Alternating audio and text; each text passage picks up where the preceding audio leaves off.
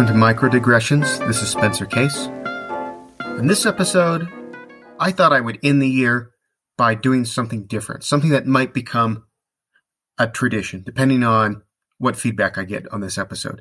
So I thought it would be fun to end the year with a rant-a-thon, just inviting a series of people to rant about whatever they want for 5 to 15 minutes, or maybe more. So I did that, and I got a real variety of things that people wanted to talk about.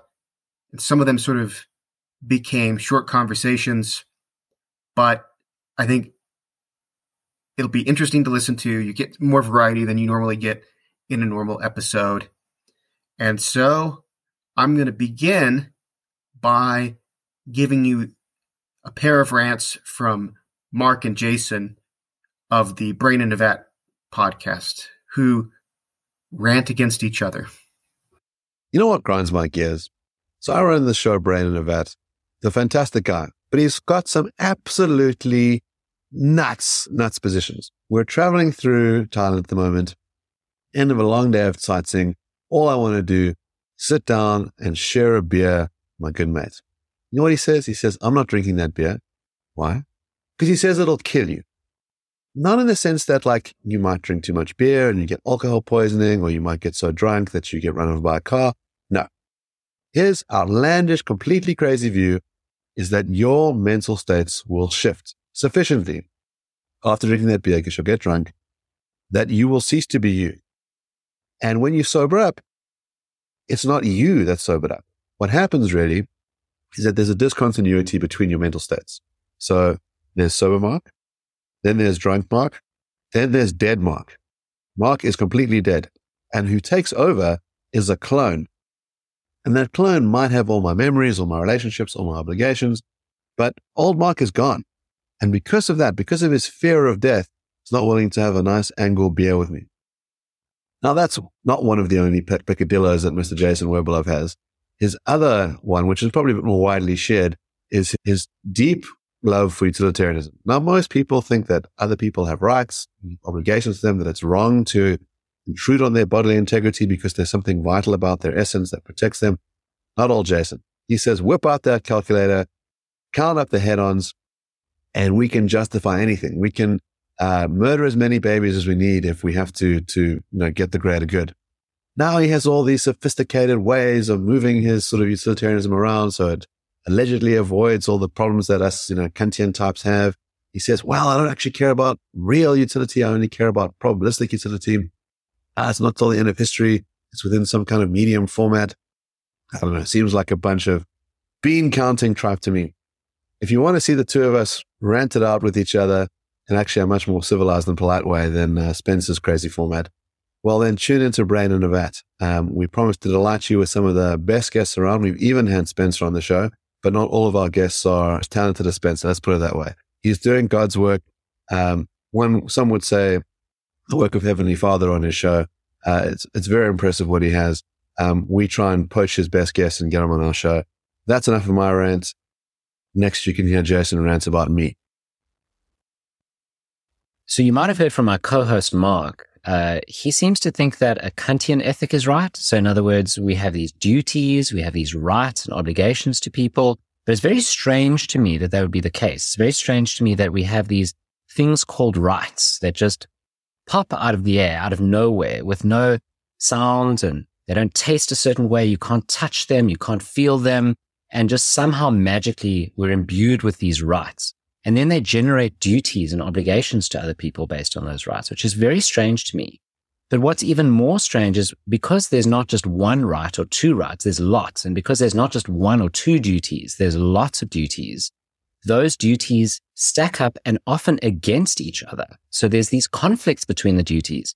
So for example, sometimes we have a right to free speech, but sometimes we also have a duty not to harm others unnecessarily or to offend others. And now what? How do you deal with those conflicting rights and duties? So you'd need meta rights and meta duties and meta rules for how to deal with these conflicts. The problem with meta rules is that it's very unclear where those rules come from. Like where did they pop into existence from? How did we come up with those? It seems like they're just thumbsucks out the air. And so my, as Mark calls it, bean counting utilitarianism resolves all of this. Firstly, it seems like the bean counting utilitarianism is going to be used when coming up with those meta rules. So very useful to have it. But secondly, then why not just turn to the bean counting utilitarianism from the get-go? Why not just say, all we care about is utility, and get rid of all this talk of rights and all that nonsense, and just look at what is the happiness or sadness involved in our actions? What happiness does it produce in society as a whole? And how do we make society better? That's all I care about. I don't know why that view's gotten such a bad rap. It really sounds very intuitive to me. I mean, Mark talks about mass baby killing, but there's no mass baby killing there. It's just making everyone happy. But what goes along with this Kantian ethic and the rights and the duties and obligations is often this idea of a legal system. So built into this idea that we have these rights and obligations is that if I don't fulfill my obligations, or if I contravene a right that you have, the law is going to come after me. So there's going to be these rules about how I should be punished or censured in some way for breaking that or for violating that right of yours. And that seems very strange to me as well, because the legal system is going to have these contradictions that I discussed before. You're going to have rights and rules that contradict each other. But also it's such an incredibly complex legal system that very few citizens who aren't themselves legally trained can understand it. And even those who are legally trained will argue about the correct interpretation. So it seems like at any given time when you're acting, you don't know whether what you're doing is legally sound or not. You'd have to get a panel of experts in, and they're going to disagree with each other. And if you were to get this panel of experts in many cases, you won't know ahead of time whether what you're doing is right or wrong from a legal perspective. And if you're a Kantian, also from a moral perspective. And that's not even taking into account the fact that these rights and obligations, these rights and duties seem to have inviolable commands that should stretch across all scenarios, all situations. So the very famous one is Kant. Kant said that you should never lie. And it just becomes insane. You know, there's certain situations where lying is not only, it seems, okay to do, but that you really should lie. For example, to protect someone. So the Nazi comes and knocks on your door and says, "Where's Anne Frank?" And if you're a Kantian, what do? You say, "Yeah, she's upstairs. She's behind the bookcase. You know, go and get her." You know, that seems like not just immoral, but like obnoxiously so. Terrible way to guide your ethics. So yeah, this inviolable rights and duties thing, unless it negates some other right or duty, seems absurd to me. So yeah, if you want to hear more of Mark and I going at each other, but as he said, in a much more civilized way, tune into Brain in a Vat. We're available on podcast and YouTube. And now I am here with Perry Hendricks, the guy who made publishing too many papers uncool because he did it while being a white Christian male who is not for abortion, I guess. So, Perry, I understand you have a rant to offer us here. I hope so. We'll see. Okay, my rant is this.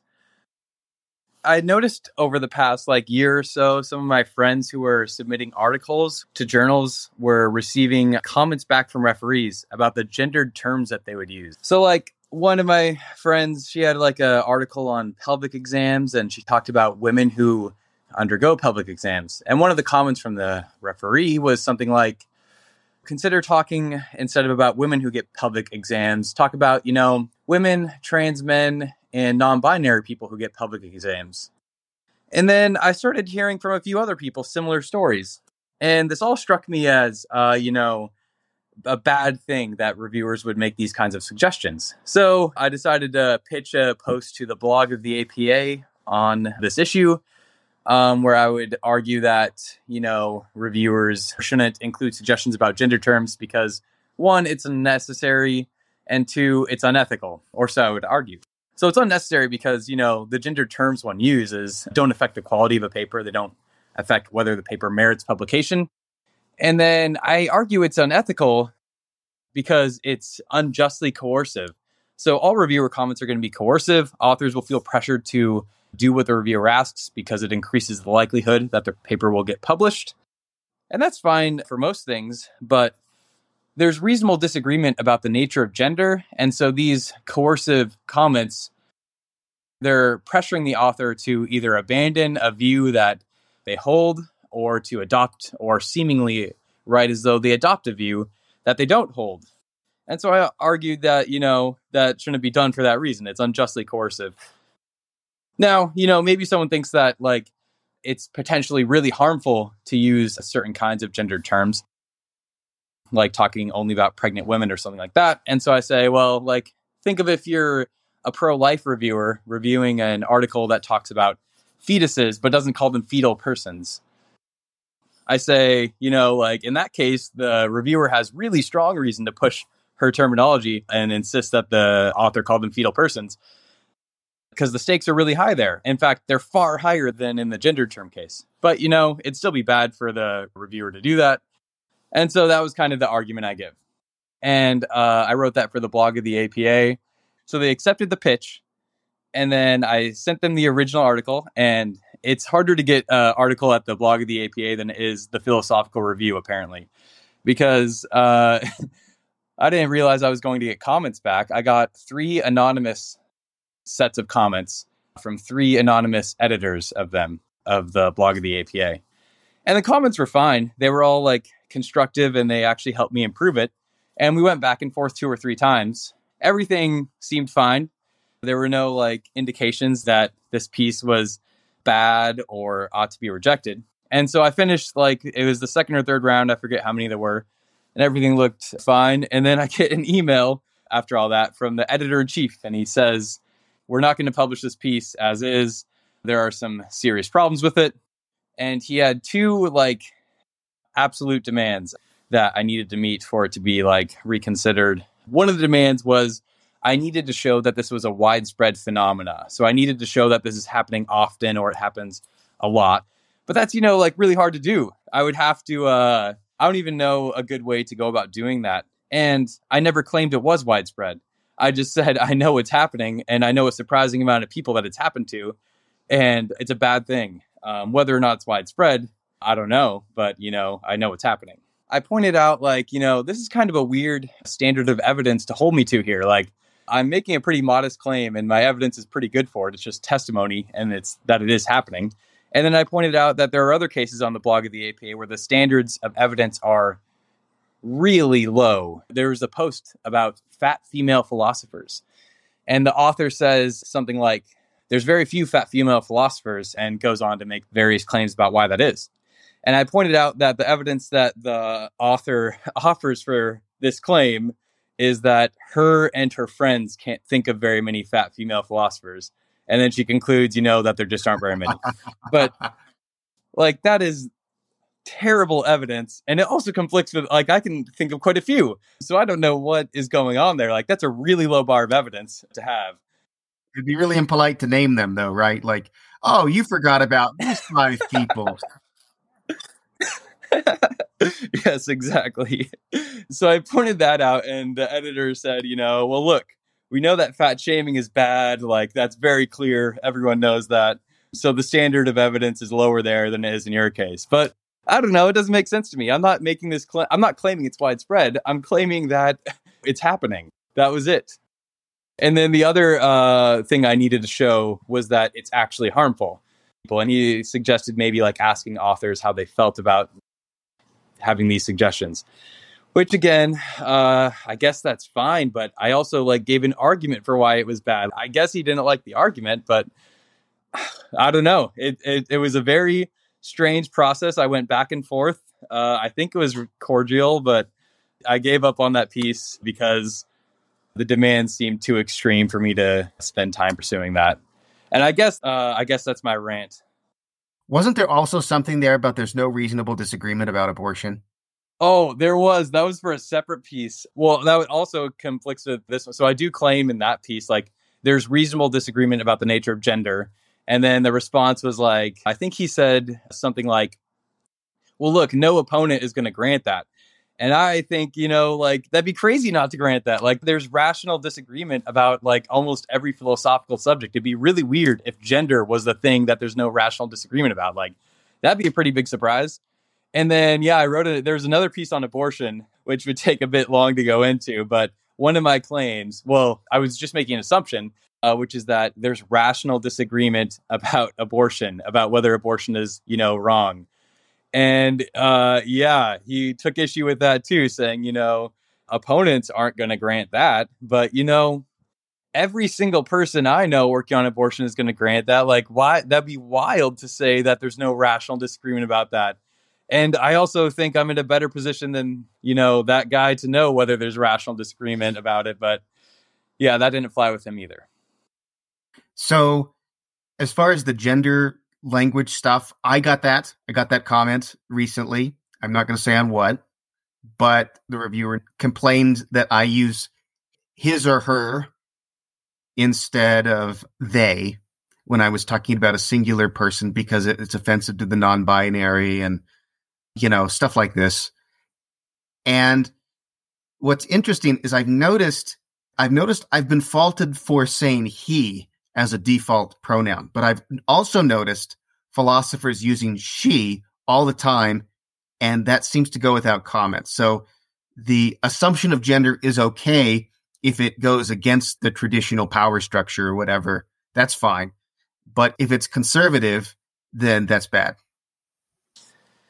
Yeah, I've not seen that either, but that strikes me as also like just clearly unnecessary to make comments like that. I don't understand why anyone would include that in a report at all. I find myself saying she, but for entirely non-rational and unprincipled reasons.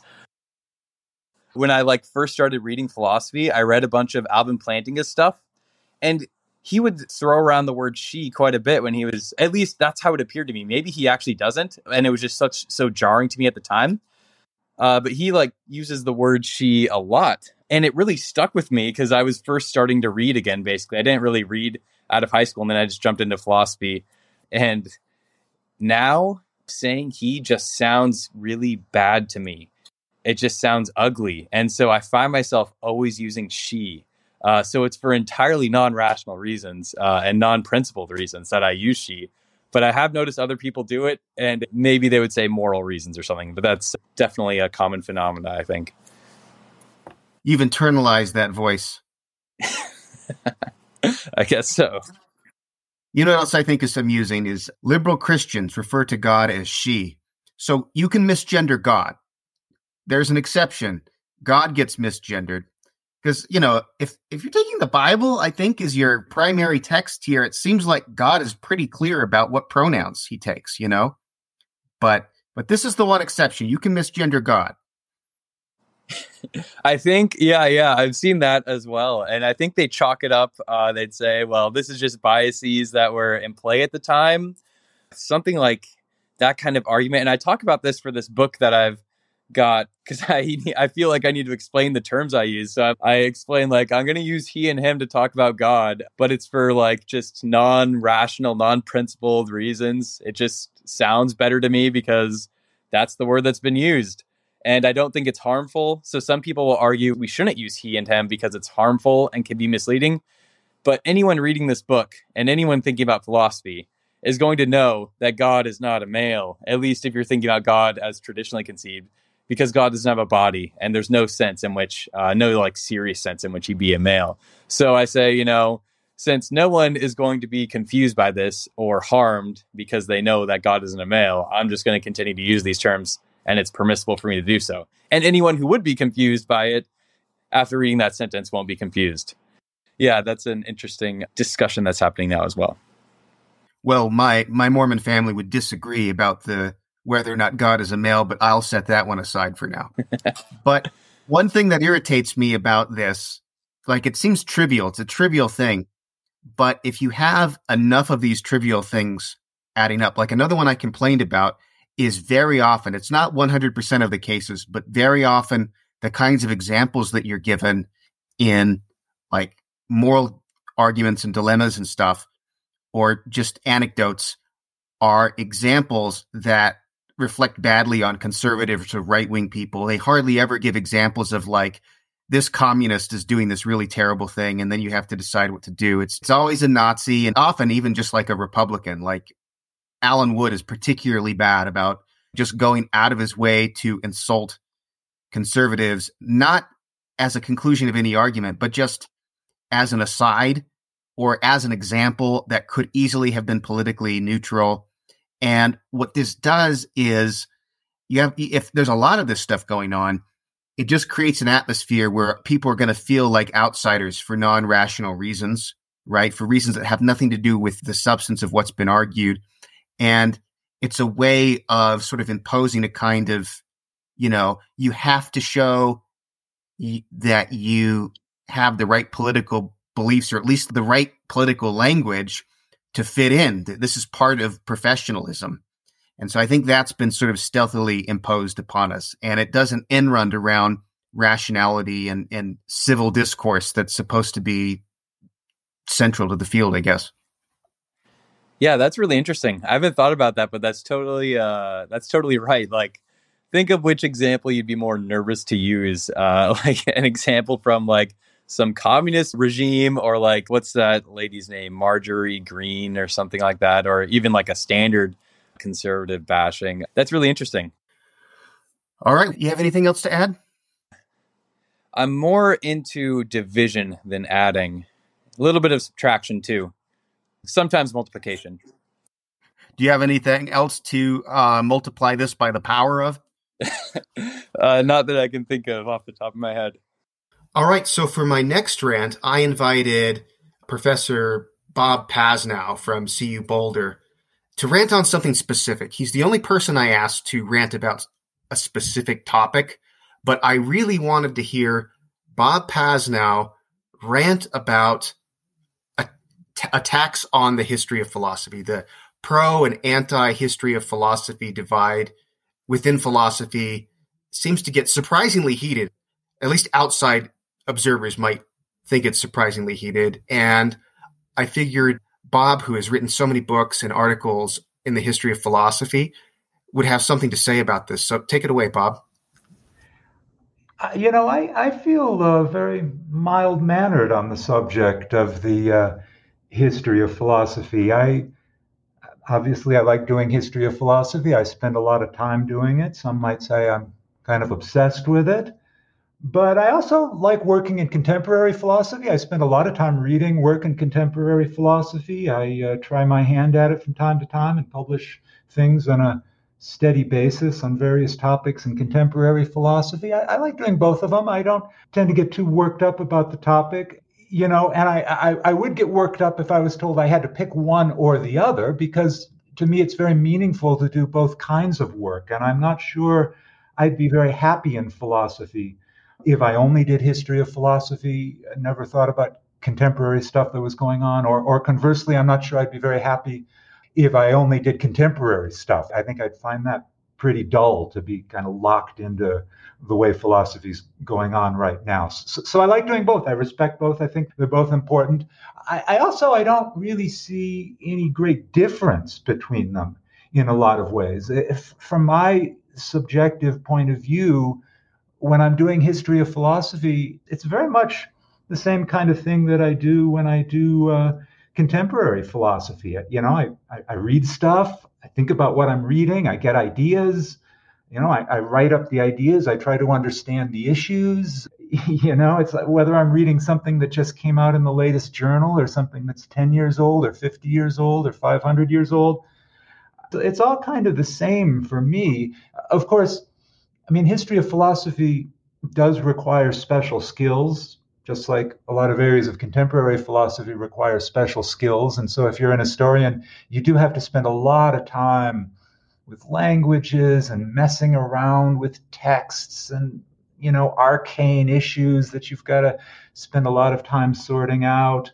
But a lot of contemporary philosophies that way too. People, that write technical appendices to their article and, spend all of this time getting the proofs right in ways that, I'm thinking I don't do that sort of work, but I'm thinking it's probably not itself all that philosophical in the way it feels to do that sort of work, but it's important to the work and people spend their time doing it. And it's just, I think so much philosophy is like that. There's the straight up philosophy and there's the sort of stuff you have to do on the side to get yourself in a position to do it respectably.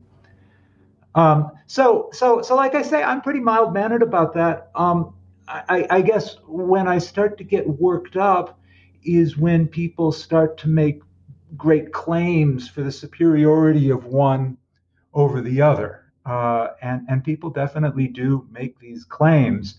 And so maybe I should try to say some things against claims in both directions. And we'll see if this gets into rant mode at any point. I'm not sure it will. There are people that complain a lot about contemporary philosophy.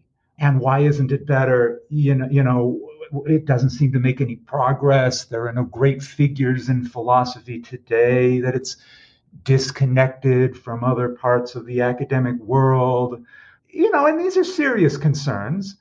Now, I think sometimes people have unrealistic expectations for contemporary philosophy. It's clear if you look at the history of philosophy, it's got its up and down periods. There are periods of time in which history of philosophy is completely dull and almost dormant.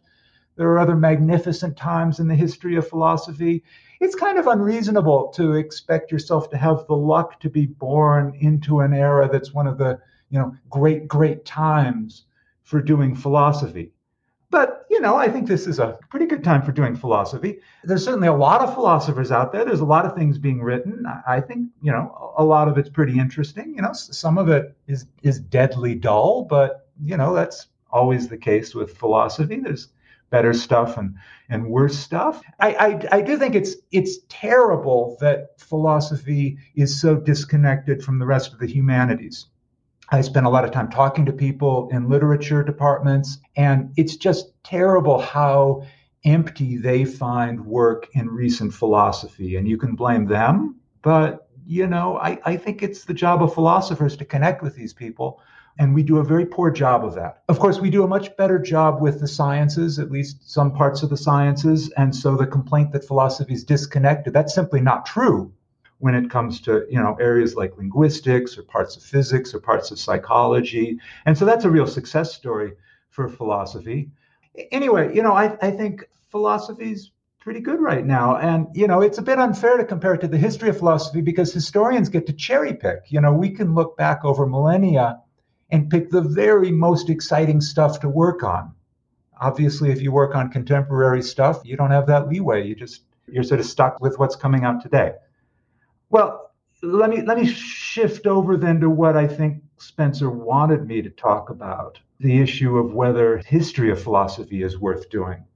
Now, incredibly strong claims get made about this and about, how history of philosophy is a waste of time. And, anybody who's not thinking about contemporary issues is just either not doing philosophy at all or doing something that's of no value. It all seems very weird to me because, as I say, I just don't see any great difference between these different modes of engaging with philosophy. And in my own work, I read contemporary stuff and I get ideas about the history. I read history and I get ideas about the contemporary stuff. The notion that only one of those things would be worth doing and it's only, reading stuff that's been published in the last 10 years or whatever, that it's just so alien to me that I sometimes don't even know how to respond. My suspicion is when people go on these rants against the history of philosophy, what's just happened is that they've been forced to listen to some lecture in the history of philosophy that was exceedingly dull and had no philosophical interest to it at all. And, it puts them in a mood and they think they've wasted their time and they think everybody's wasting their time who does work like that. Now, for sure, there is work in the history of philosophy that's like that, that's just not philosophical at all. And if you're not interested in the history, then being forced to listen to a talk like that with no philosophical content, that's a drag. That is a waste of your time as a philosopher. Now, that work can be important to people like me who try to do the history of philosophy in a philosophical way. We count on people doing the drudgery of digging up the historical arcana and, giving us the materials as philosophers to think philosophically about the history. We need that sort of work. But I'm happy to say that there's a lot of stuff like that that's not very philosophical. So when I say I don't see a big difference between current philosophy and the history of philosophy, I have in mind a certain way of engaging with the history of philosophy. That's as good as people working on stuff coming out on the journals in the last few years. So what kind of starts to get me into rant mode, if anything does, is when people start to make these sorts of extreme claims about the worthlessness, even of history of philosophy of that sort. Now, I don't see any reason why I should spend any time defending, Aristotle, Hume, Kant, Plato, Aquinas. Those guys, I mean, they've been around for a while. We know the value of their work. We know what it can do in a classroom, how it can inspire students to read that stuff. We know the fruitfulness of that work for developing new ideas. I mean, for centuries and centuries and centuries, people have drawn on that old stuff and have developed new ideas. We know the interdisciplinary impact of that stuff, how people, across the university read Aristotle, read Plato, read Kant, and take inspiration from it. That stuff, its value has been proved long ago, and it would be foolish for me to, spend any time defending it. What's hilarious to me is when people come along and sort of want to reject all of that stuff and say, "Oh no, we should just read the new stuff in the journal." It's like when some band comes along and claims, we're better than the Beatles. When some band comes along and says they're better than the Beatles, nobody rushes out to defend the Beatles. It's just not necessary. And it's also really not necessary to make fun of people for going around saying that, they're better than the Beatles, that philosophy today is better than, the greats of the past. It's enough to just sort of smile and nod and give them a little bit of encouragement. Because, that would be great. Let people who say these sorts of things, let them go out and show us that they're right. Knock themselves out, make us proud, show us that we're living in a time that really lives up to these great figures of the past. That's what anybody who cares about philosophy, that's what they should want. They should want people to go out and do that. So when people sort of say, "Oh, philosophy today, it's so much better than the old stuff," I've got no desire to disagree with that. Go for it. Show us that you're right. End of rant. I would have thought the analogy would have been better than Bach, not better than the Beatles. Yeah, that could be. All right. So, Matt, I understand you've got a spiel for me on, or you've got a rant for me on probability? Yeah, probability. So I'm shuffling my deck of cards. Okay? Now I'm taking the deck of cards, which I've just finished shuffling, and I'm putting it down on the desk in front of me. And I'm taking the top card and I'm flipping it up for all the world to see. Okay? Now, a little bit of audience participation here, Spencer, although this is my rant. What is the probability that the card that I just flipped up is the 3 of clubs? Well, I'm inclined to say, I know you're going to say this is wrong, but I'm inclined to say it's 1 in 52. Sure, right? I'm going for intuitive reactions here, right? These are easy questions, right? And then I'll show you why they're actually hard. So 1 out of 52, of course, right? Now, Spencer, I'm going to tell you one more thing, one more bit of information. I didn't hit. That wasn't the 3 of clubs. The card I turned over was the 7 of hearts. Okay? Now, Spencer, same question. What is the probability that the card on top of the deck is the 3 of clubs? 1. You mean 0, right? It didn't hit. It was a 7. Oh, yes. Yeah, right. Sorry. I thought it was the one you said, but yes. Okay. So notice something interesting there. Your answer changed.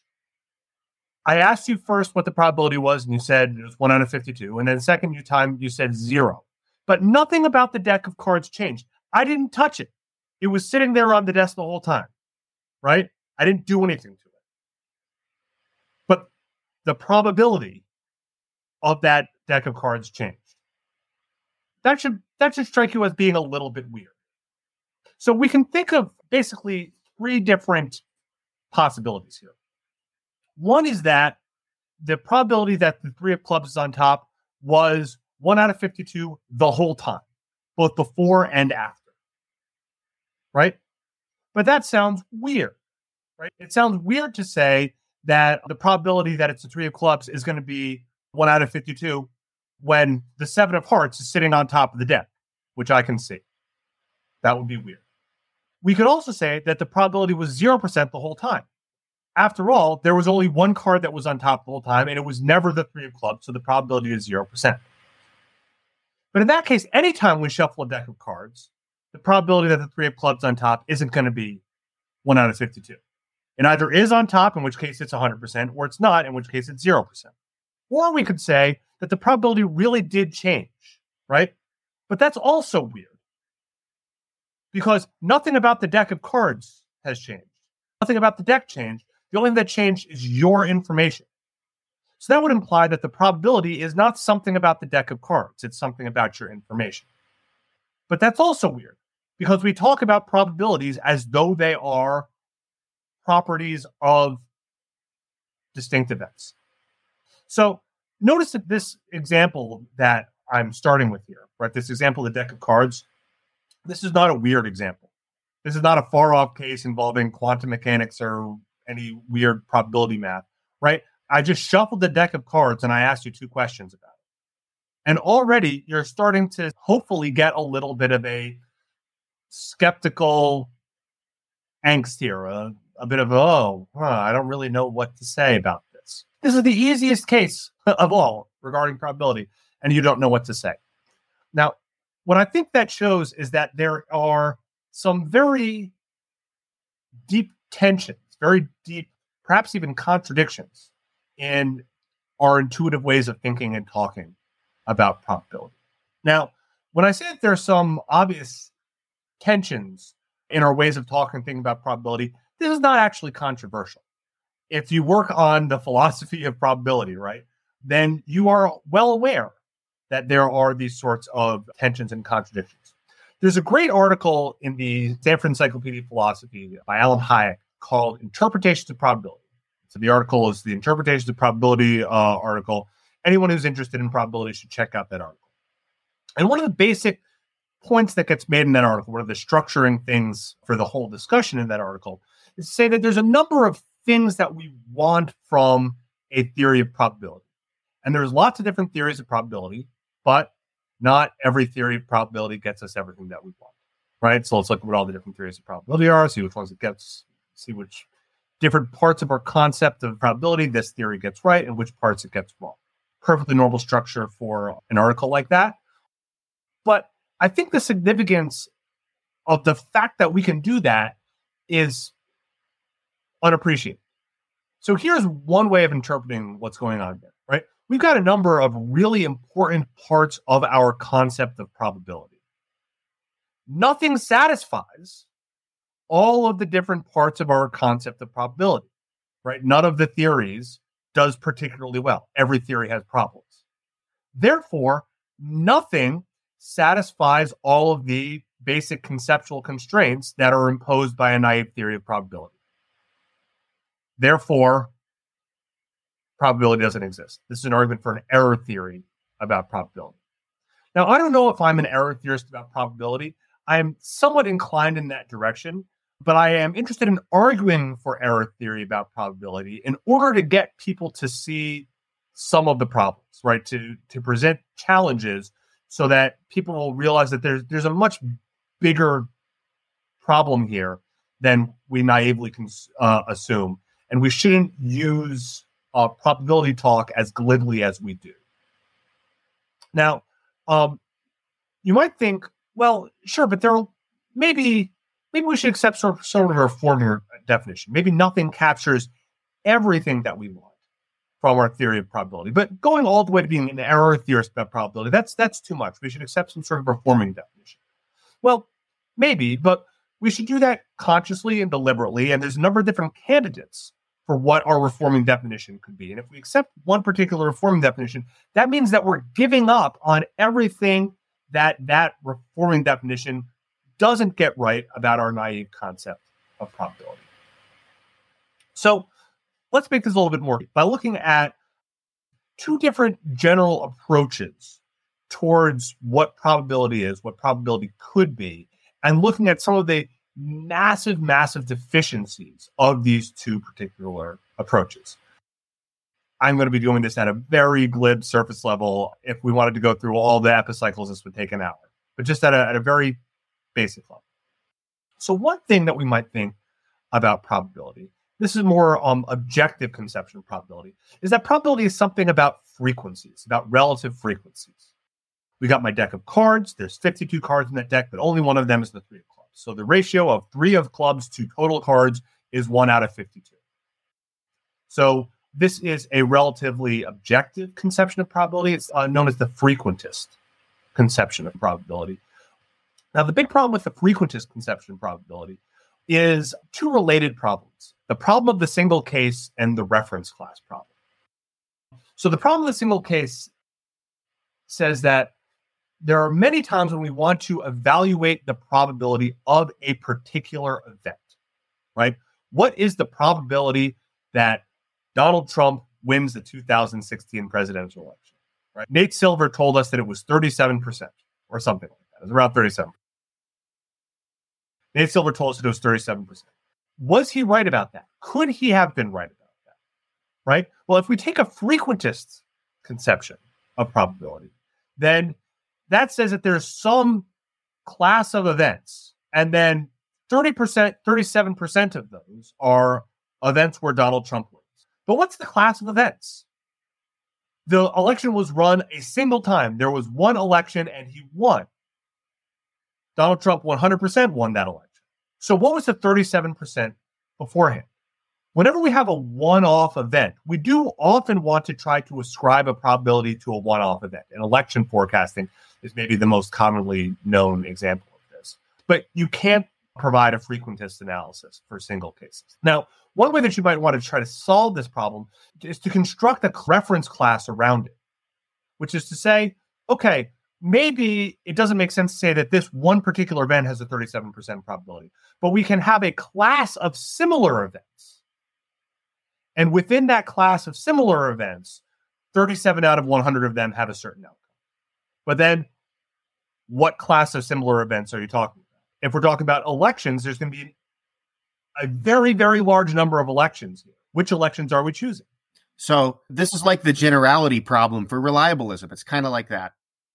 Exactly. It is very similar to the generality problem for reliabilism.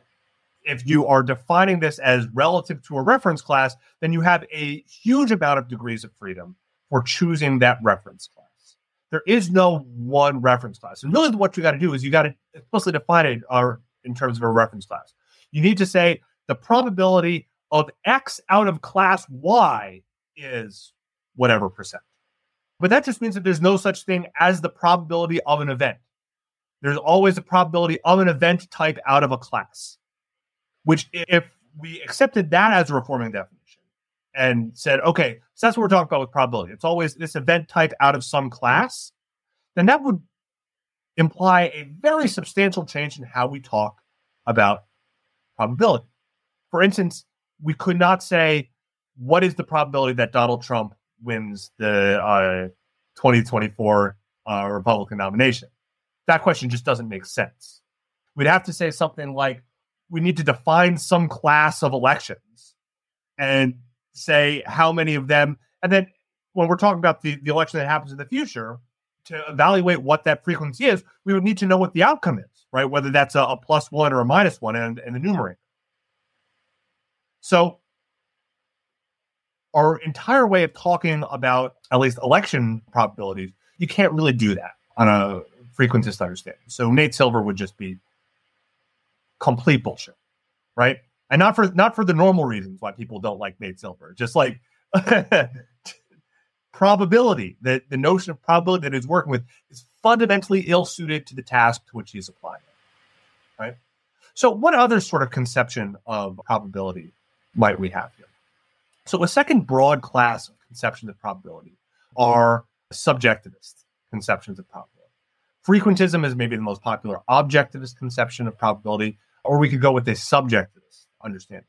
So this fits in well with how the answer you gave at the beginning. What was the probability before? It was 1 out of 52. What was the probability after? It was 0, right? Because your probability changed. This is not a feature of the deck of cards. It is a feature of Spencer case that the probability is 1 out of 52. And then when something changed about you, when you got more information, then the probability changed. Okay. So, cool. Let's dig into that. What would that be? What would a subjective conception probability be? Now, the first thing we might say is, it's your beliefs about probability. Spencer, your beliefs about the probability changed. And because it's your beliefs about probability that changed, then that's what it means for the probability to change. But of course, that can't be right because it's your beliefs about probability. So we need to have some prior conception of probability for the beliefs to be about. So subjective conceptions of probability aren't really beliefs about probability. The way that we do this in epistemology is we talk about degrees of belief. And what probability consists in is someone's degree of belief in a proposition. Now, there are a couple problems with this. First off, why do we think that belief comes in degrees like this? And in particular, why do we think that belief comes in these sort of highly precise degrees that we can measure mathematically? 1 out of 52. Spencer, what do you think the probability is that Donald Trump is going to win the nomination in 2024? You don't have to answer that. But I pose that question. Maybe you have some degree of belief, right? Is that exactly 36.987%? Like, that's ridiculous. Trying to assign a precise mathematical quantity to that just has an overt feeling of absurdity to it. And yet we do this. Why? Well, the formalism that says that this is possible rests on behaviorist assumptions. It says, if you look at the actions that you perform, we could represent your actions as though you were maximizing expected utility given a certain utility function and probability function. Right? This is what's known as a representation theorem. So we could represent you as having certain probabilities based on what your actions were. There are two big problems with this. One is that this rests on behaviorist assumptions, and behaviorism is false. Behaviorism is not a good account in the philosophy of mind.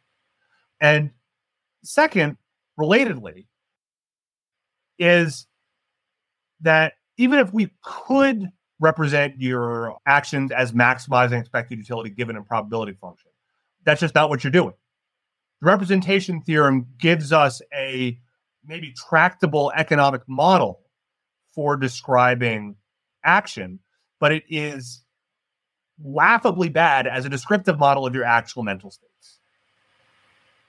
So that's one problem. Another problem here is, are we talking about what your mental states actually are, or are we talking about what they should be? So let's say that I shuffled the deck of cards and I said, Spencer, what is the probability that the card on top is the 3 of clubs? And you said 100%.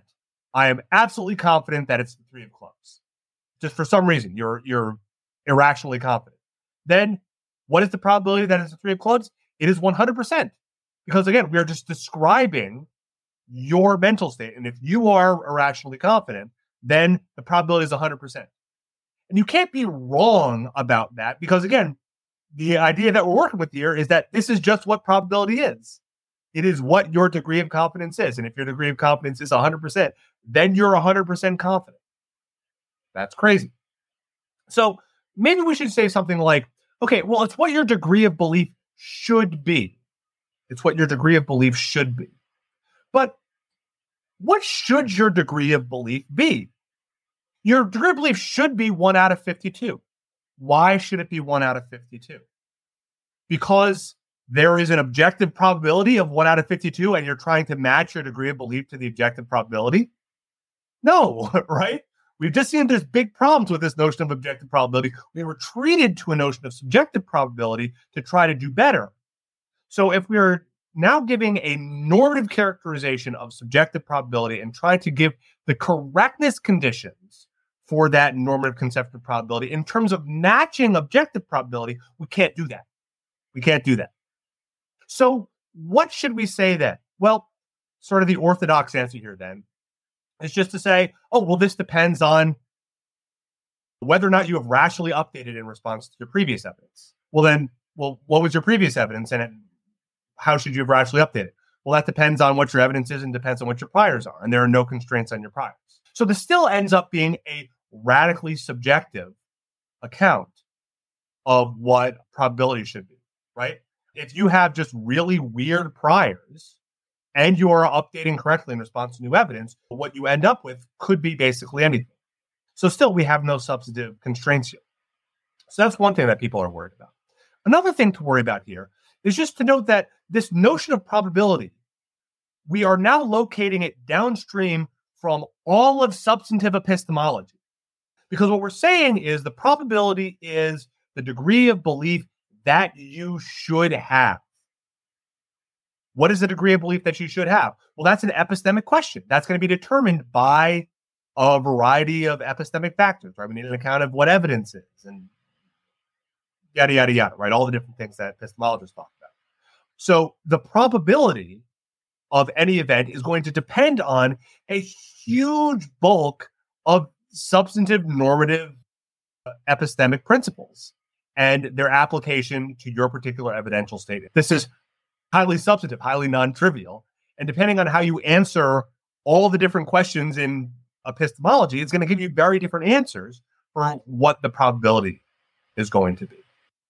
And you've got to figure out epistemology now without drawing on the notion of probability at any point. Exactly. The thing you shouldn't believe is, it's not the case that the thing that you should believe is whatever has the highest probability.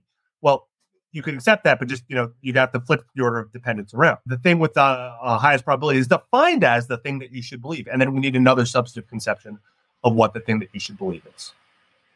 And notice also, this doesn't do justice to our sense that if you shuffle a deck of cards, then the card on top has a probability of having a 3 of clubs on top of 1 out of 52. So objective frequentist conceptions of probability have huge problems. Subjective conceptions of probability have huge problems.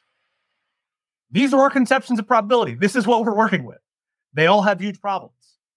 And so what I think is really going on in so much of our talk about probability is something much more skeptical that merits a much more skeptical analysis.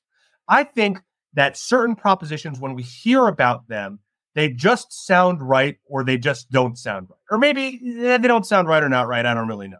Right? We have an immediate sort of phenomenological reaction to entertaining a proposition, whether or not it sounds right or it doesn't sound right. We then project that attitude. If something sounds right, we will attribute a high probability to it. And if something sounds wrong, we will attribute a low probability to it. And then if we're asked to back up this practice, we will point to frequencies that we can locate somewhere in the area, right? Some relevant class that we can define a frequency in terms of, in order to provide a post hoc rationalization for our engaging in this practice of assigning probabilities to things. But this just shows that what we're doing is we are making a big sort of messy confusion of subjective and objective conceptions of probability. That's what we're doing.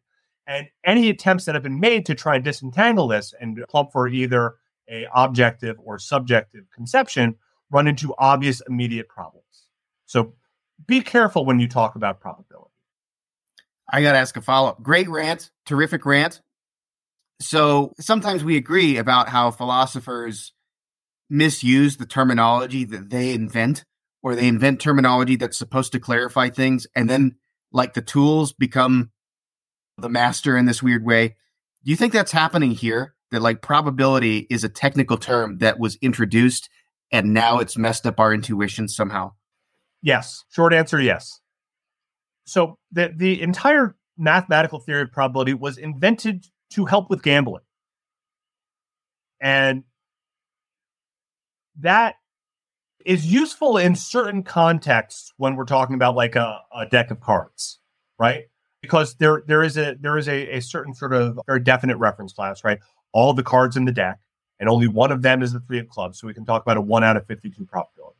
The use of the term probability has expanded greatly beyond that.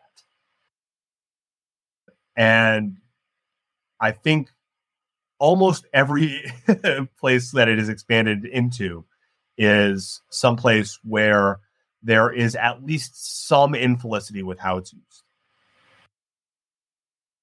Now, I was hoping I might be able to extract a bonus rant. Oh, all right. I'm being taken by surprise here. I know. Remember your second podcast appearance with me, or maybe it was the first one. Yeah, actually, it was the first one.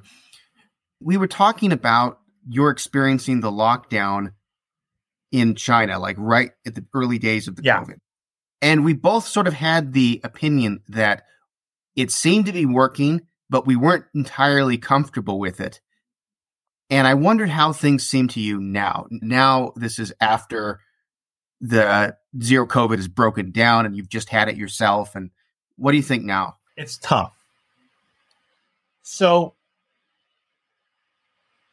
the initial lockdowns seemed justified on the grounds that they kept people safe. And China was pursuing a strategy of eradication.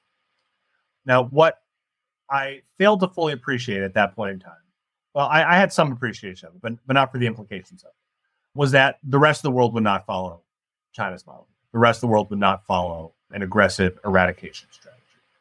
The rest of the world gave up on this basically immediately.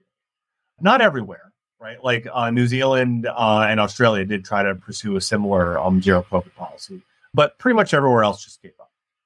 So then it became a problem of the only way that you're going to maintain this is by just building a wall around your country, eradicating within the country and not allowing anyone in or out. And then the problem there is that can't continue indefinitely. So if the entire world had pursued a similarly aggressive eradication strategy, that might have been the best thing. That didn't happen. That was never going to happen. So given that China did and the rest of the world didn't, then it's simply a matter of planning for the eventual release of the zero COVID policies and putting your country in the best possible position to prevent mass death when the walls come down and you can't control it anymore.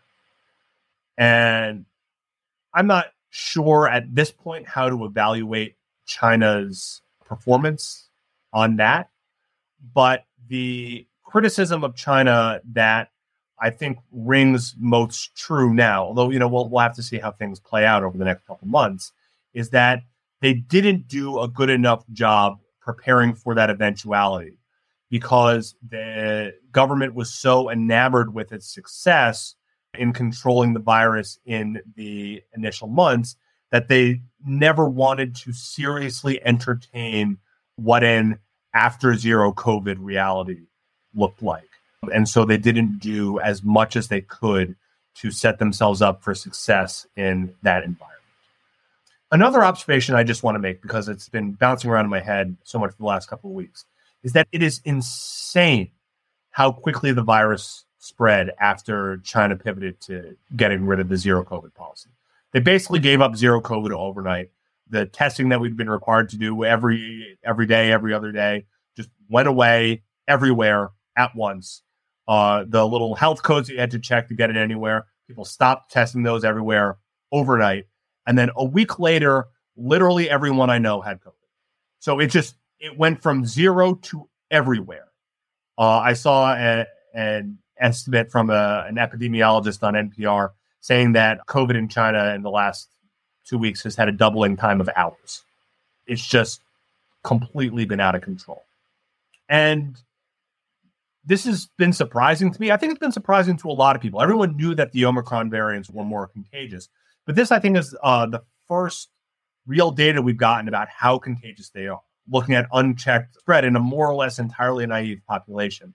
And even not entirely naive, because there's still plenty of vaccination in China, right? It's with the Chinese vaccines, not with the Western mRNA vaccines. And maybe people haven't gotten as many shots as they should have. They haven't been adequately boosted in enough circumstances. But it's not an entirely naive population. And even then, doubling time in hours. Everyone I know has got it. It's ridiculous.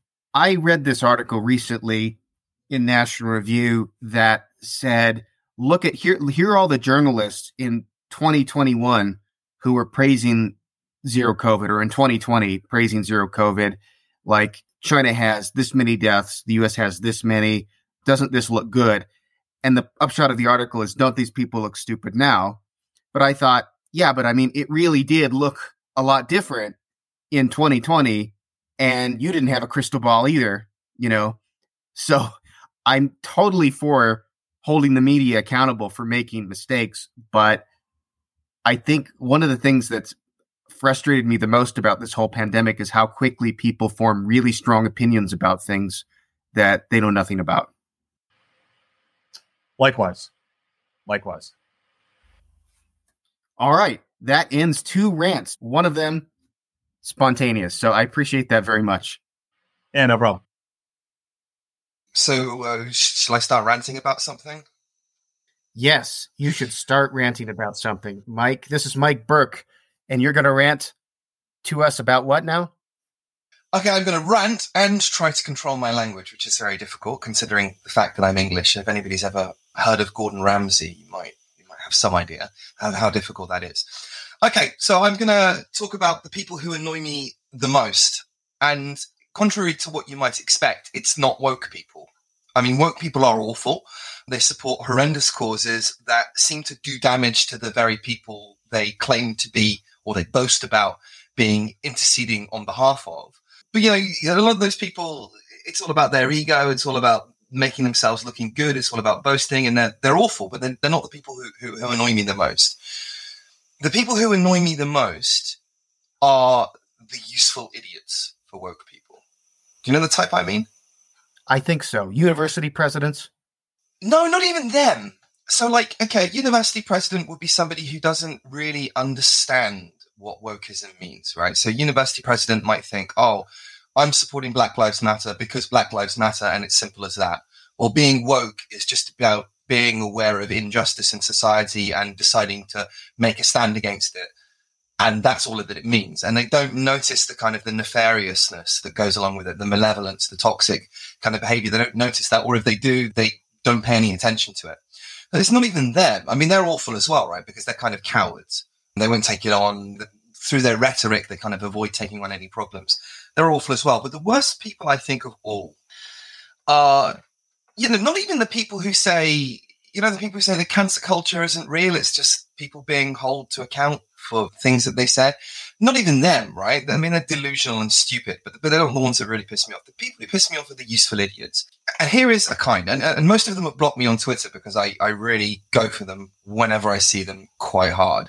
They're the people who are genuinely intelligent, genuinely well-read, and they know there's a problem, but they want to do whatever they can to obfuscate the problem. They want to do everything they can to kind of play it down so that they can gain status amongst the woke or those people who kind of move in woke circles, right? So what they're trying to do is, the argument seems to be something like this.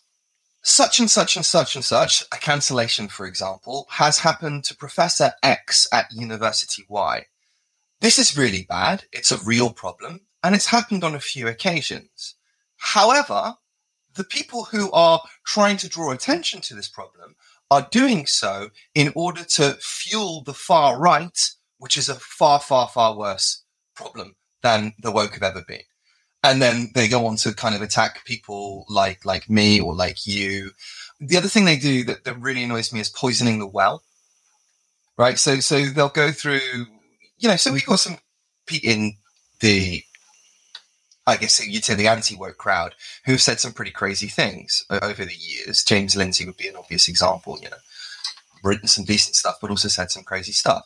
And so what they do, these kind of woke apologists would do, is that take something that James Lindsay had said, for example, and then focus on that and then say, this is exactly indicative of everything that he said, but not only everything that he said, everything that anybody who is anti-woke, it's somehow representative of all of them too. So they try and poison the well in order to kind of try and make people who are standing up against wokeism look like we're a bunch of right-wing lunatics, which just isn't the case.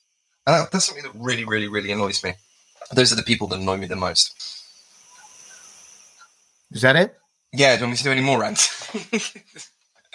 You can add a little if you want. Any suggestions?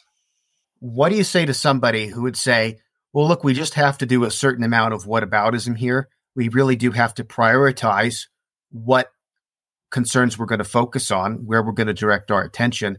And as a matter of fact, it just is the case that this campus nonsense and these Twitter harassment mobs or cancellation mobs or whatever, it's just a relatively small problem compared to whatever else we're dealing with. What do you say to that? I'd say that's transparently bullshit.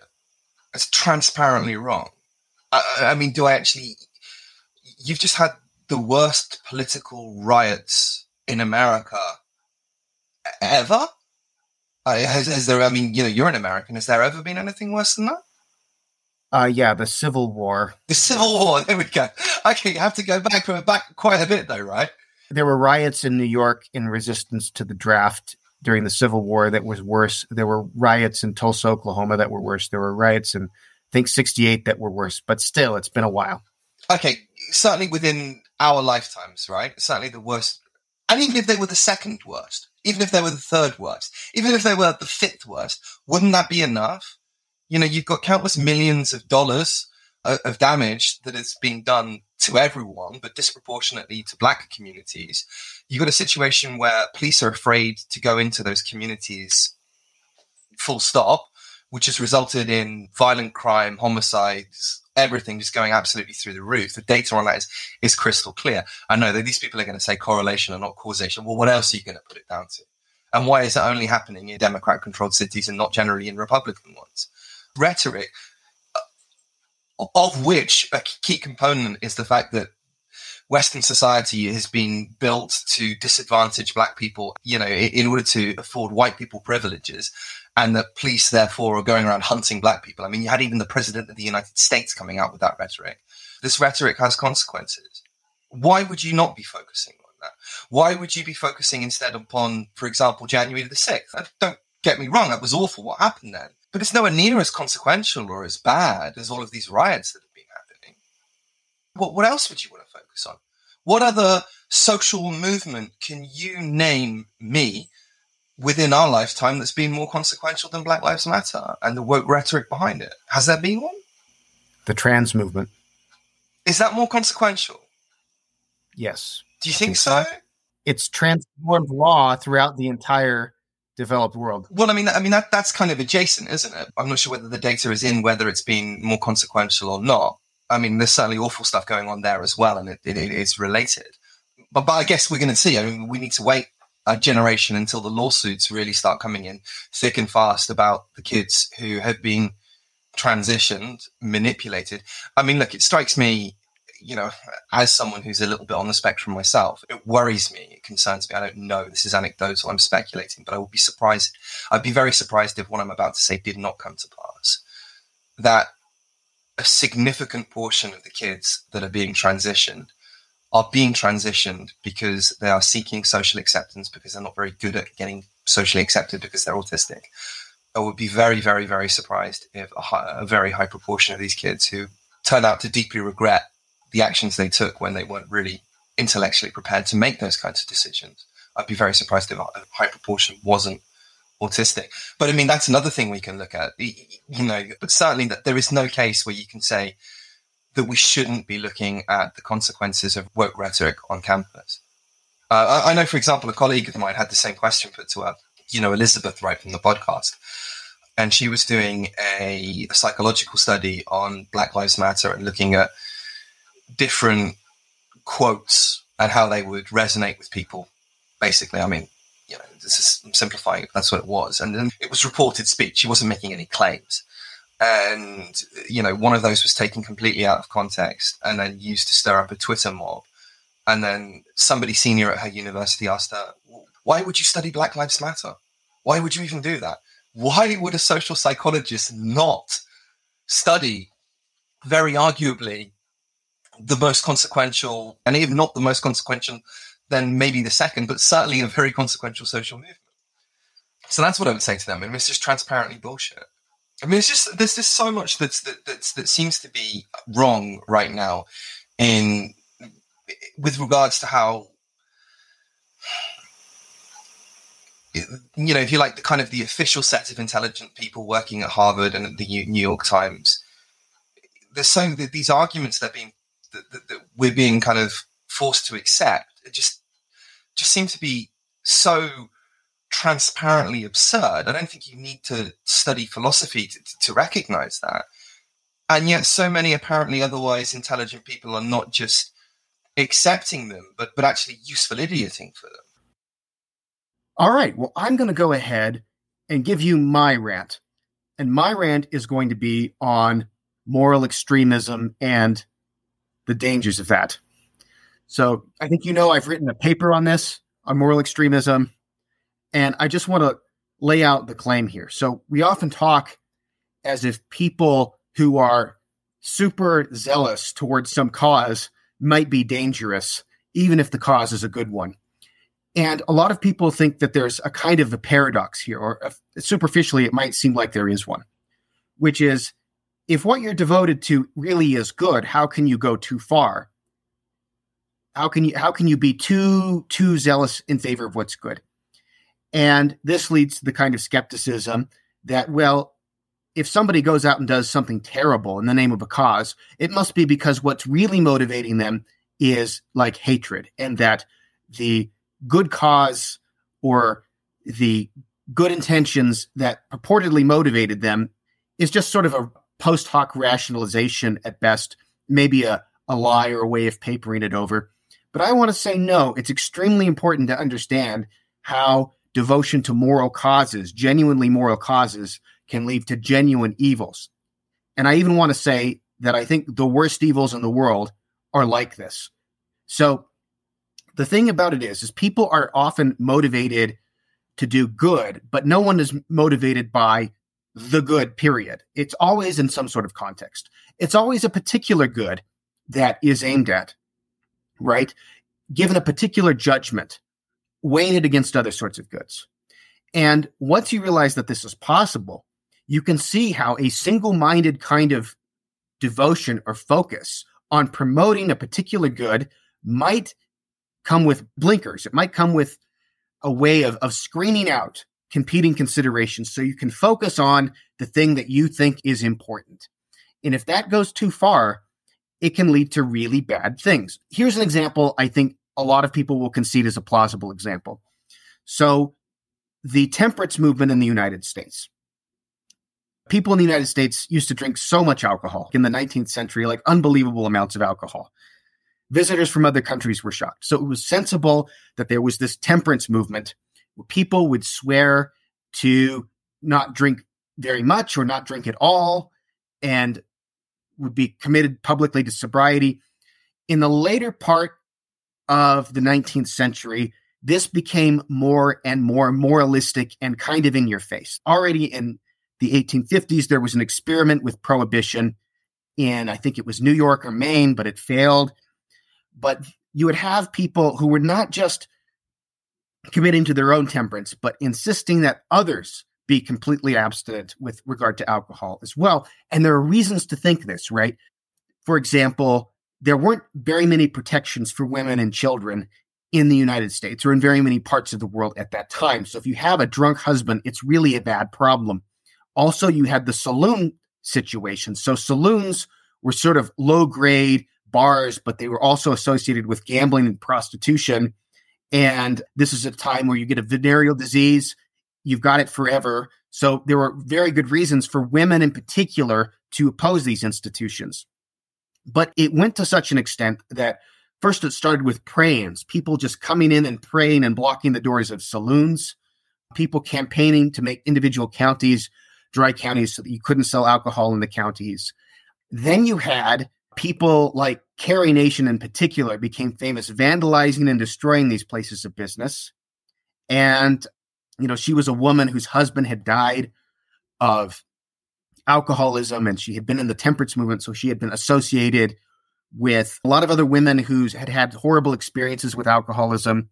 So what's a little bit of property damage compared to the evil, the systemic evil of alcohol? Easy to think this. Then when they passed I forget whether it's the 18th or 19th Amendment. There was that, and the right of women to vote were passed at the same time because this was a women's issue and there was a coalition here. When that happened, there was even an attempt to poison, and not an attempt, this happened. They poisoned industrial alcohol so that people wouldn't use it for drinking under Prohibition, knowing what was going to happen. People drank it, people died. 10,000 people died in the 1920s of the government poisoning alcohol. Wayne Wheeler, who was the sort of de facto leader of the Anti-Saloon League, which was, the main movement that was opposing this, he said, well, that's a suicide. If somebody dies opposing the Constitution of the United States, that's on them. It has nothing to do with us. So here it's a pretty clear example where someone perceived a really significant evil that caused a lot of suffering for a lot of people and opposed it, seen for the evil that it is, but did it in such a single-minded, devoted way that they were unwilling to consider the collateral damage that was involved with that. So that's a clear example of this happening, but I want you to think about how this is a model for human behavior generally that extends to all sorts of other things, right? It is simply a mistake to think that good things come from good emotions and good intentions, and bad things come from bad emotions and bad intentions. But we talk this way, or like a lot of people on the left talk about this. They like love versus hate. Love all the good policies, hate all the bad policies. The world is more complicated than that. And love and hate are interrelated. They're not opposites. You love the things that destroy what you hate, and you hate the things that threaten what you love. And it's not as if anyone is likely to be motivated by just one of these emotions. And it's certainly not the case that large masses of people are likely to be motivated by just one of these emotions, even with regard to a particular thing. And I think if you look at some of the worst evils in history, you find an element of this. You find an element of a moralistic motive that is underpinning it. Now, that's most easy to see with the communist utopians. I think it's true of the Nazis too. Fascists? Yes. I mean, they all thought they were on the side of the angels, right? That was the whole thing. It was their complete lack of doubt, their complete self-righteousness. We may have to murder these people. That's a negative. We don't want to do it, but, that can't be helped. The ends always justify the means. They're absolutely sure that they can build the kingdom of heaven on earth. Well, for some people, it ended up not even being a negative, but that's not how they got there. How do you get a mindset of people who are willing to enact such horrible policies? These are psychopathic policies. These are psychopathic things, but very few people are psychopaths. So if you get the masses doing it, you've got to engage their moral emotions somehow. And if you look at the Nazis, I defend this a bit in my paper. I'll make a point now that I didn't make in my paper that seems to me so obvious that I should have said it. One thing about the Nazis that is undeniable is that they were very obsessed with revenge. They were very obsessed with revenge. Now, I think revenge is not an inherently moral concept. So I can just say, you have harmed me, now I want to harm you, and there's no moral concept implied in that. But in actual matter of fact, when people feel that they want to have revenge on people, they also tend to think this is what is coming to you. You deserve it. It's maybe good that you get it. And it's good for me to have this revenge, right? Revenge is not justice, but it's kind of justice adjacent in people's minds. They had some legitimate grievances after World War I. Not all of the motives that they would have to think that it would be great if we were a powerful nation again. It would be great if we could avenge some of the harms that were done to us. Even if that's not right, it is morally understandable. And it's also understandable how if you have many people focus single-mindedly on this, they begin to think, well, you know what? It's so important that we get our revenge, and it's so important that we reassert our own dominance and undo the harm that was done to us in the Great War, that we have a bit of a moral permission slip, don't we? We get to cut a few moral corners. That doesn't get you to the concentration camps, but it gets you on the road.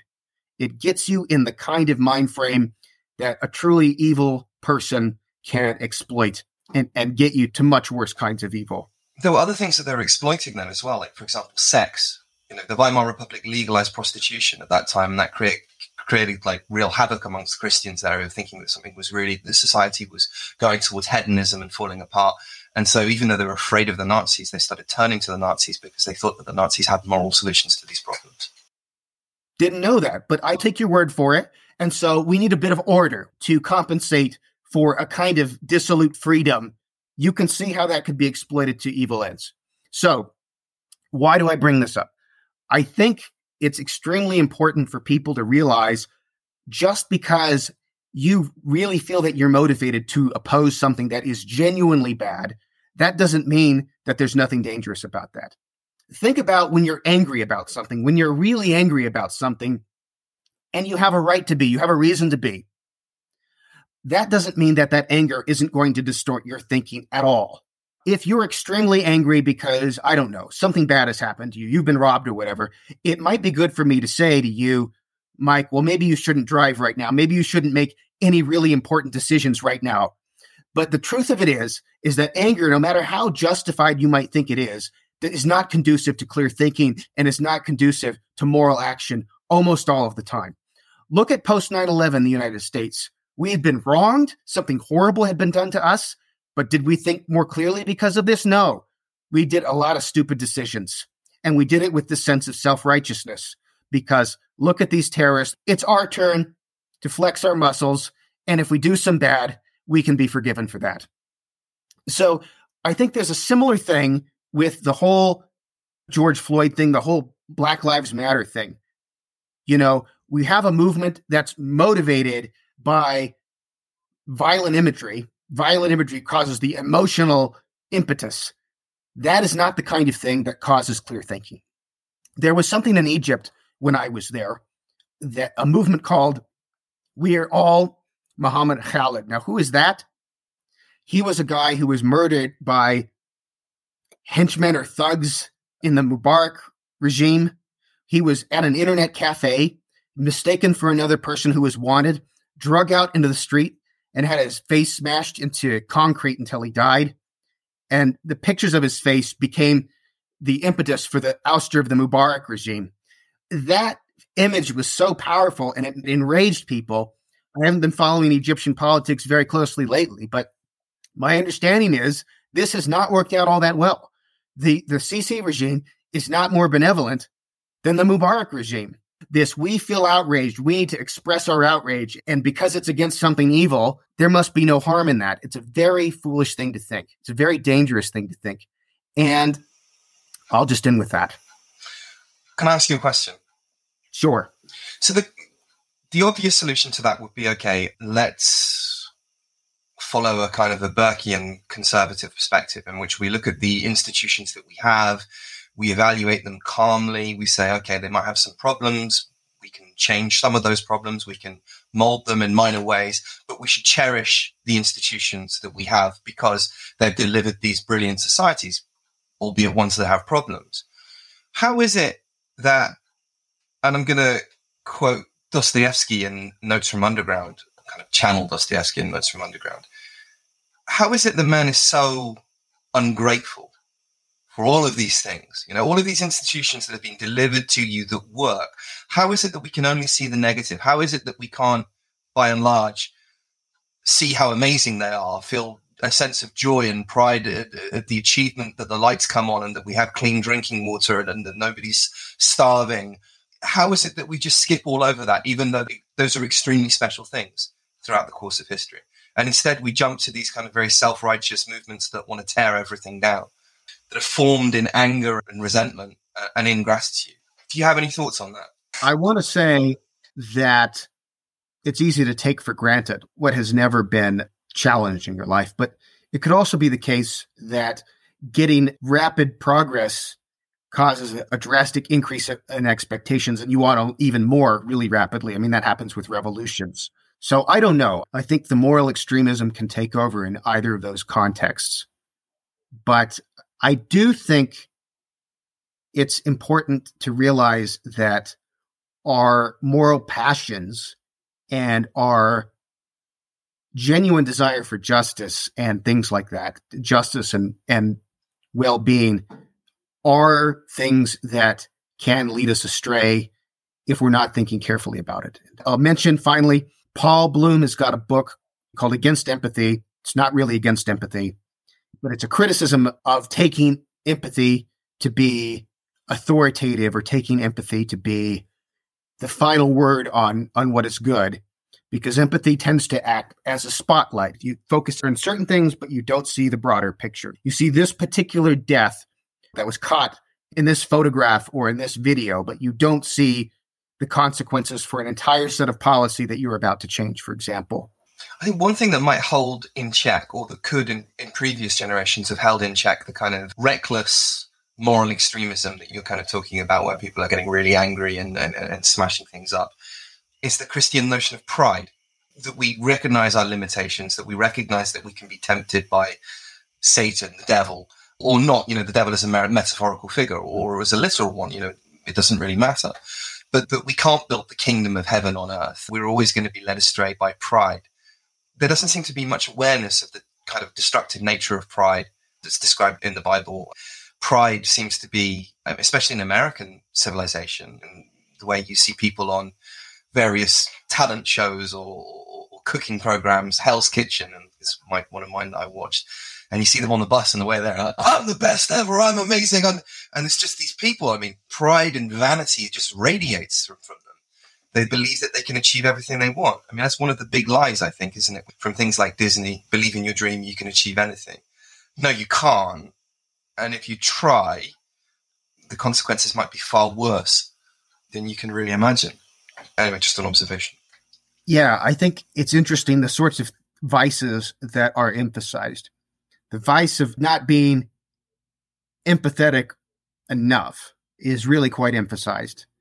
Pride and anger as vices, especially moralized anger, the concept seems to have slipped away from us. It's gone, yeah. And a better sort of sense that those things can lead us astray would be some sort of protection against this. Now, Oliver Traldi is going to join me for the final rant of the 2022 Rantathon, which may or may not become a tradition at Microdigressions. So, Ollie, what do you want to rant about? Well, I want to rant about something that you and I have talked about a lot, about the redefinition of words, about a program in analytic philosophy that's sometimes called conceptual engineering or ameliorative analysis. So I just want to rant about this sort of argument that I'm working on against this program. So, ameliorative analysis, basically you take a word and you say, wouldn't the world kind of be a better place if this word meant something different? It might be a word like race or gender or racism or sexism. In Kate Mann's book, Down Girl, she takes on the word misogyny and says it has a certain flavor, a certain feel, and that means that it has a role to play if we just redefine it to mean what she wants it to mean. Now, there's a standard criticism of ameliorative analysis, which says you're just changing the subject. When you redefine a word, it kind of means something different. So you're just talking about something else. You're not talking about the same thing. It kind of is it has the order of operations wrong. The world should come first in our philosophy and in science and things like that, right? That's what's real. Our language is just a way to describe the world. So you kind of, you reify the language or something like that when you treat this redefinition as having such big effects. And so the conceptual engineering people, the redefiners, they're at pains to say, well, we're not really changing the subject. We're still talking about the same thing. We're just kind of improving it somehow. We're improving our deficient concepts. So I have an argument that even if this is the case, they're in trouble. So imagine they're not changing the subject, right? Then they don't want people to have new belief.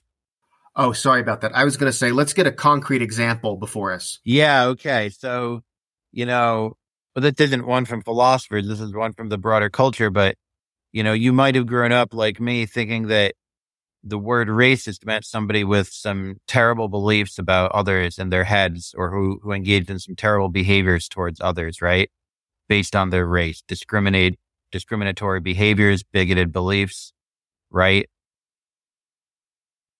And in modern parlance, it's not clear that it means that anymore. Maybe it's been kind of shifted around to mean somebody who participates in certain social structures or something like that, or who isn't sufficiently anti-racist, right? Who doesn't vote the right way, who thinks they have other reasons, but maybe is wrong. And you don't have to be kind of what they call a psychological racist anymore to be considered racist. So the people who like to redefine the words, they're at pains to say, hey, we're still talking about racism. We just think it means this instead of that thing, or we're trying to make it mean this thing instead of that thing. And so I basically think, even if you're still talking about the same thing, you're in trouble because, hey, you're talking about the same thing, then you want people to have new beliefs about that thing, right? Now, what is the basis on which you want people to have new beliefs? The basis is just that, hey, we were able to shift the meaning of the word through our political power, right? The basis is not any new evidence, not any new reasons for belief, right? Not the sorts of things that we care about in epistemology, not the sorts of things that would be rational to change your belief or would justify a change in your belief. There are all these political, pragmatic factors, and have to do with who has the power to change words and what sort of political program you're signed up for. So this is my rant. Redefining word, there's no future in it. There's no philosophical basis for it, at least redefining in these political programs. Doesn't matter if you're changing the subject or not. You're still doing something vicious, whether it's vicious as a matter of philosophy of language or vicious as a matter of epistemology. You can't make it work. So there's my rant. I've always thought what's fundamentally wrong about this is that it mistreats certain members of the community of speakers of whatever language this is happening in. So it's not as if words have got these essences that need to be respected. Like a woman just means a certain thing, what have you. The word woman means a certain thing, what have you. Racism means a certain thing, what have you. And we just have to respect these essences or these concepts or whatever. It's rather that how we carve up the world is a communal activity. And when you change our tools by sort of for describing the world, for carving it up in this way, like out from under people, you're showing them some kind of disrespect. You're failing to respect the way that they perceive reality, and you're failing to respect that that these tools are a kind of common resource that isn't just available for you and your activist friends to use as you wish. Yeah, I definitely agree with that. There's definitely a lot of ethical problems with this. And there's also political problems with it, right? There are these issues of backlash. There are these issues of kind of grandstanding by continued redefinition. There are these practical problems of these euphemism treadmills. You might have seen that Stanford recently put out some language guide where they said you can't use the phrase trigger warning anymore because there's some problem with it. Whereas, when you and I first met and started talking about this stuff, it must have been 5 or 6 years ago.